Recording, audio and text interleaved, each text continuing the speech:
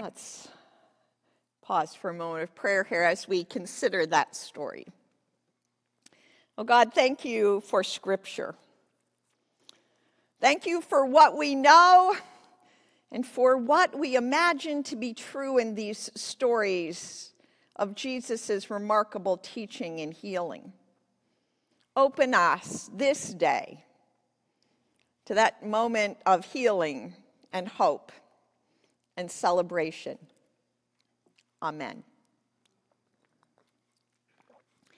It seems that every night of these current Winter Olympics, that every night the broadcasts have consisted of skiers and snowboarders, this is at least during prime time, who are flipping and flopping and flying down hills, through half pipes, around flags, between moguls.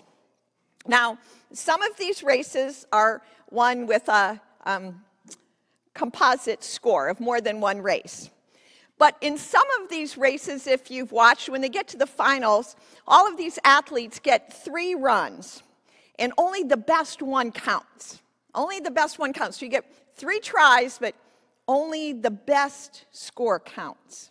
And so what this means, of course, is that if you are the 10th athlete, and if you are in last place, and you are going into the 3rd run, there is still a possibility that you can not only be on the podium, but you could win the gold medal. So what happens if you've watched it? Now, this is, again, I might say, just a possibility, not a probability. But if you have watched these like I have, what you might have noticed as I have is that on that 3rd run, these athletes might do jumps and tricks that they've never even landed in practice. That they go all out on speed and actually beyond anything they might even imagine that they can complete. Because, as it is often said, they want to leave with no regrets. These athletes want to leave it all out on the hill. As we've often said about other sports, leave it all out on the field. I think of this as the go big or go home moments. That's the spirit we're celebrating this morning as we at Stone Church celebrate the conclusion of a very successful capital campaign. And as Tyson pointed out, when we did the first survey, when we got the first information back about what might we potentially be able to raise over 3 years, probably we were told about $180,000. $180,000. And we have now successfully raised over $235,000 to do the work that was desperately needed to maintain the physical building of Stone Church. A commitment to giving so that Christ's ministry could continue through this church, the building, the people, the community, the ministry in these unprecedented times. This last week, I took a moment to go back in my email files, so to my file that says Capital Campaign, and I wanted to look back to see what was my earliest email I saved related to this. And as I found it was in February 15th of 2018. And what it included was the notes that Tyson, who you just heard from, had made about one of our interviews with one of the consulting firms we were considering. And Tyson had broken it down so that each of us on the team had our own little section where whatever we had said was recorded.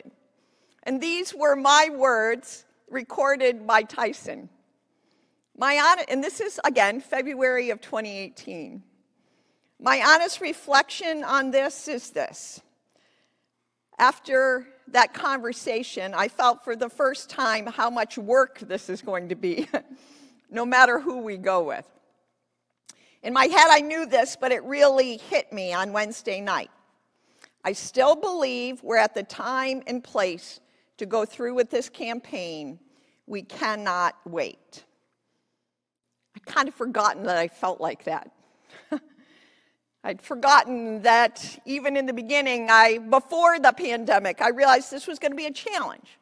With the size of the congregation we had, with the need before us, it was going to be hard, but it couldn't wait. Go big or go home. So today we celebrate the work of the team, the generosity of the givers, both living and those who have gone on to the church triumphant. We've had remarkable support for our capital campaign through memorials. You know, I thought back, both my mom and dad, their memorial money supported this. So, yeah, a lot of great folks have allowed us to be in this place. And so, rewind here. And so this place that we love, this physical space that we love, this community of Stone Church that we love, this ministry that we love, has been supported by remarkable giving so that we might help our community look more like the kingdom of God here on earth. So I chose this passage from Luke this morning for a couple of reasons. One reason I couldn't help myself, it was about a hole in the roof. As you saw and heard from Tyson, the roof repair work here has been remarkable and expensive. I remember our meeting with the trustees when we first got an estimate, and I keep looking up, when we got an estimate of how much would it cost for the slate work done on the roof.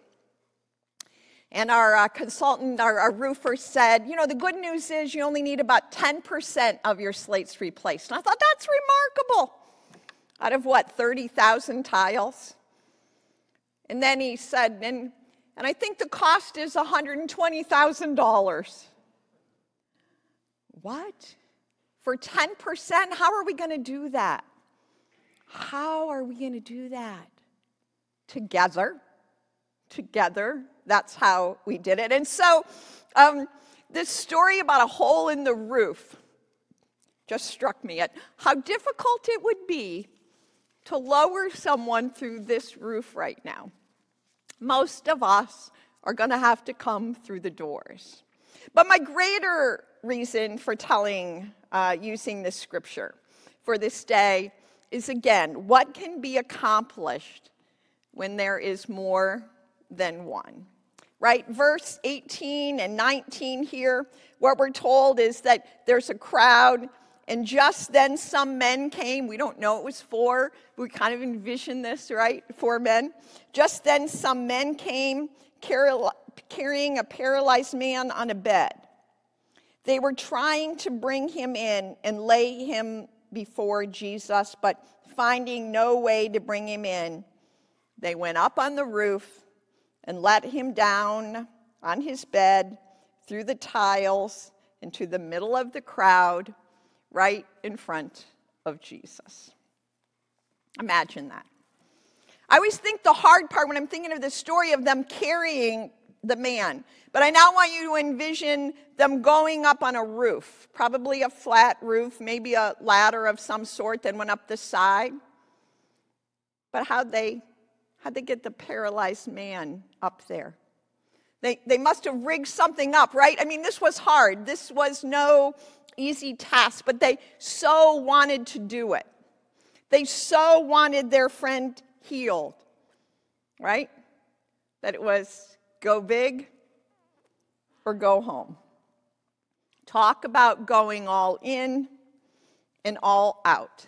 And I have to envision this human Jesus being completely blown away by what they did, right? Jesus teaching, the people around him, and then suddenly the man. And for him to think about how much love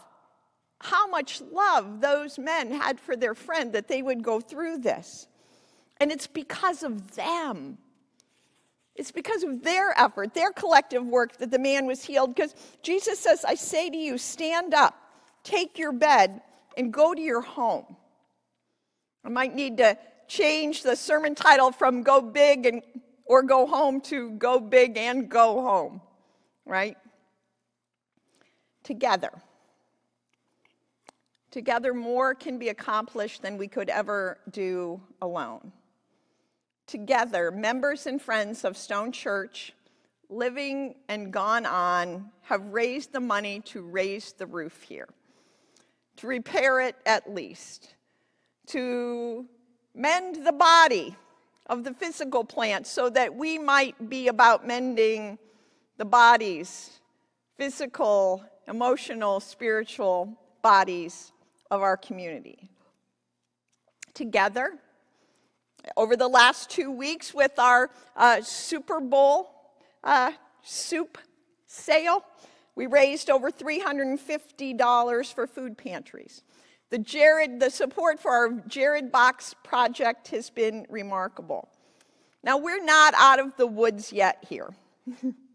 We're not out of the woods yet here. We continue as a church, like many, to struggle with finances.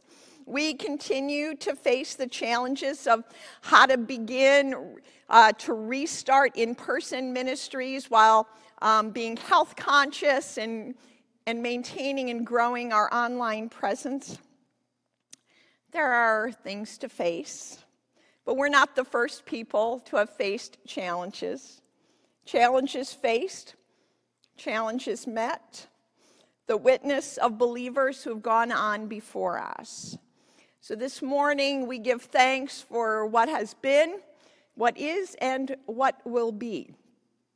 This day we give thanks for the remarkable work, the remarkable giving of you, the remarkable gift of Christ Jesus to us. Amen.